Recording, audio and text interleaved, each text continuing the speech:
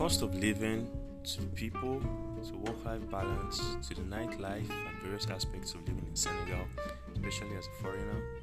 I'll periodically be letting you all in that listen on how life is as a Nigerian living in Senegal.